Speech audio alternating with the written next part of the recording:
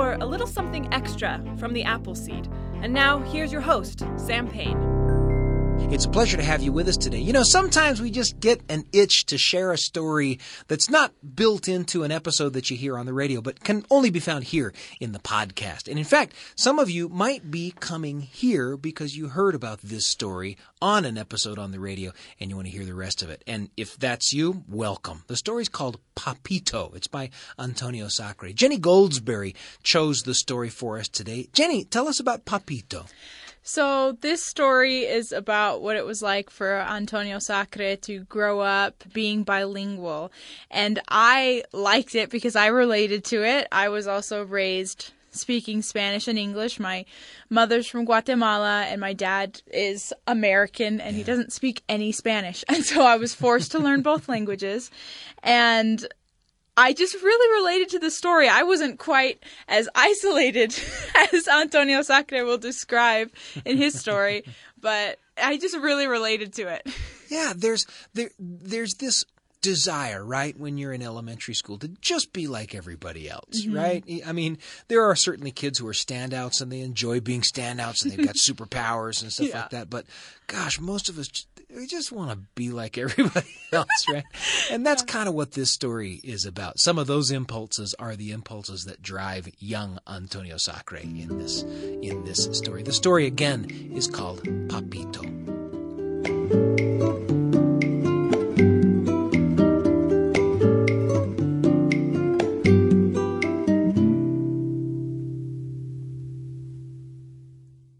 I'll begin the way I always begin. 35 years ago, my father got into a rowboat from Havana, Cuba, and rowed 90 miles to America to start his new life.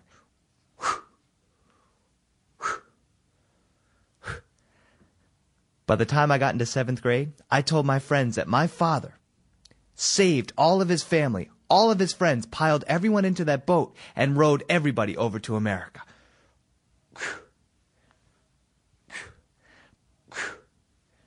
By the time I got into high school, I told my friends that my father stole 5 boats from Castro's Navy, saved all of his friends, all of his family, all of his 1st, 2nd, 3rd, 4th, and 5th cousins, everyone on his block, all of the pets, piled everyone in the boat. There was no room for him in the boat, so he tied those boats together with a big rope, put that rope around his shoulders, and he swam everybody over to America. I recently told my dad that I was telling that story, and he laughed. I said, but really, you just came over in the boat with your family, right? He said, came over in the boat? What are you talking about? I flew over in a plane. I said, you didn't come over in the boat? He said, no, you've been telling stories like that all your life. And it's true, I have. When my father came over to America, he didn't speak a word of English. He only spoke Spanish. He met a woman who didn't speak a word of Spanish. She only spoke English. And you know what they did? They got married. And they had me. And I grew up speaking Español with my papa and English with my mom. Now, in Cuba, we all have funny nicknames. My father's name is Antonio, but his nickname is Nico. My uncle's name is Raimundo, but his nickname is Tito. My brother's name is Roberto, and his nickname growing up was Pintico, because when he was born, my grandmother picked him up and she said, "Ay, qué pintico." I asked my dad what pintico meant because I couldn't find it in the dictionary. He says pintico means, what a little cutie pie. My brother Roberto hated being called cutie pie, and I called him that all my life. When he was in 8th grade, he had his first date with a girl. And when she came over, her name was Michelle. She was very nervous. She had a nice, pretty dress on. My brother looked very handsome. They both were nervous. They didn't know what to say. I said, Michelle, if you don't know what to say with my brother, you can talk to him about his nickname, Pintico, cutie pie. My brother turned red. My name is Antonio, like my dad, but my nickname growing up was Papito. When I was 5 years old, I lived in Perryville, Maryland. And in Perryville, nobody spoke Spanish. I was the only one. And when I went to school for the first day of school, I was so excited and nervous to be at school that I forgot to speak English. I walked in there, I said, Hola, ¿cómo están toda la gente aquí? Yo me llamo Papito. The kids looked at me, they said, What? I said, Oh, I'm sorry, my name is Papito. And one little kid in the back of the room, who I'll never forget, his name was Joey Martino. He stood up and he said, Papito? Sounds like Dorito. I said, no, it's Papito. He said, no, it's Dorito. And he called me Dorito for the whole first day of school. The next day when I showed up at school, the kids all stood up. They said, hey, it's Nacho Cheesehead. And they'd call me Tostito and Burrito. And one kid even called me Potato. I went home that day and I said, Papá, desde hoy yo no me llamo Papito.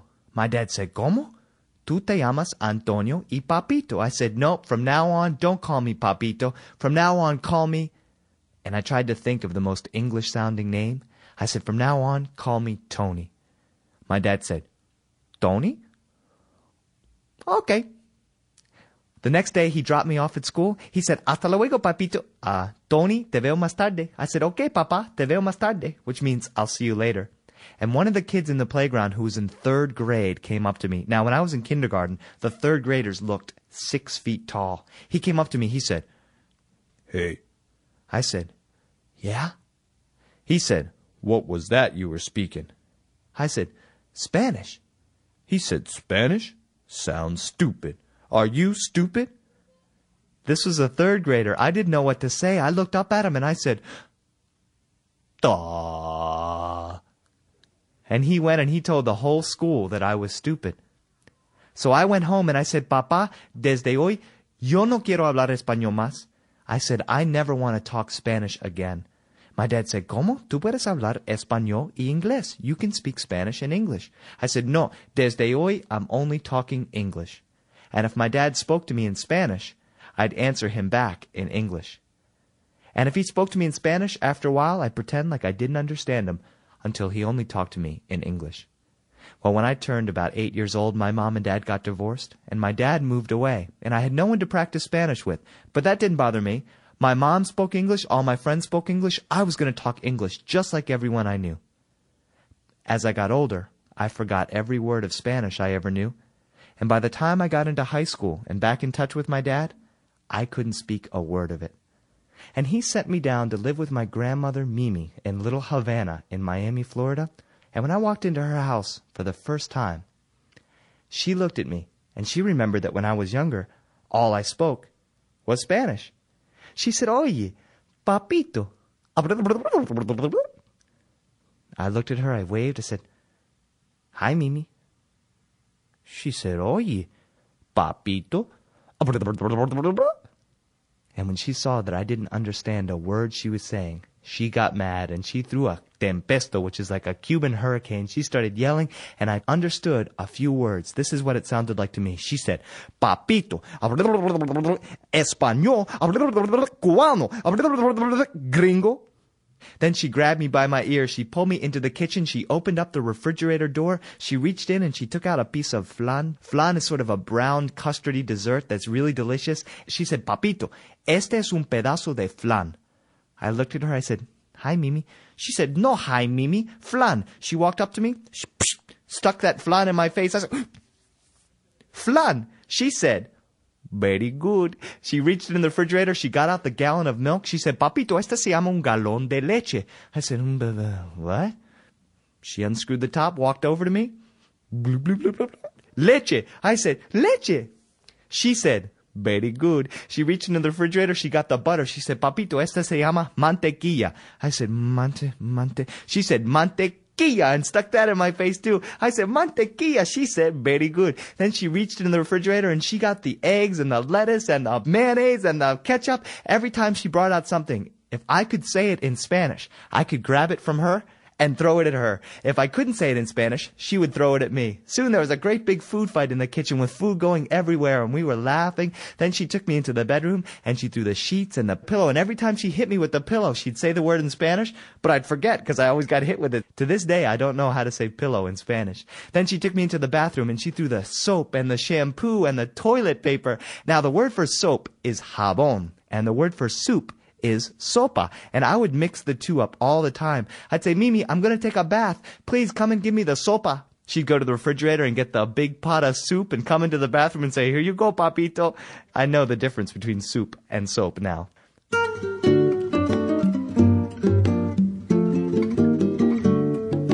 I little story called Papito from Antonio Sacre. It's a terrific little story about so many things, right? I mean, when we talked before the story began about how sometimes you just want to be like everybody else, you know? Yeah. And sometimes, in this case, for example, that impulse led Antonio Sacre to kind of forsake a lot of the stuff that was cool about him, that made him up, you know. And then it's a beautiful story about getting all that back in such a wonderful way, right? Right. And for the record, the word for pillow in Spanish is almohada. Almohada. Maybe that's just how the Chapins say it, but I don't know. Yeah. So there you go. Education and entertainment right here on the Appleseed. Thanks for joining us for a little something extra from the Appleseed. Google the Appleseed podcast and subscribe for something new just about every day. The Appleseed with Sam Payne.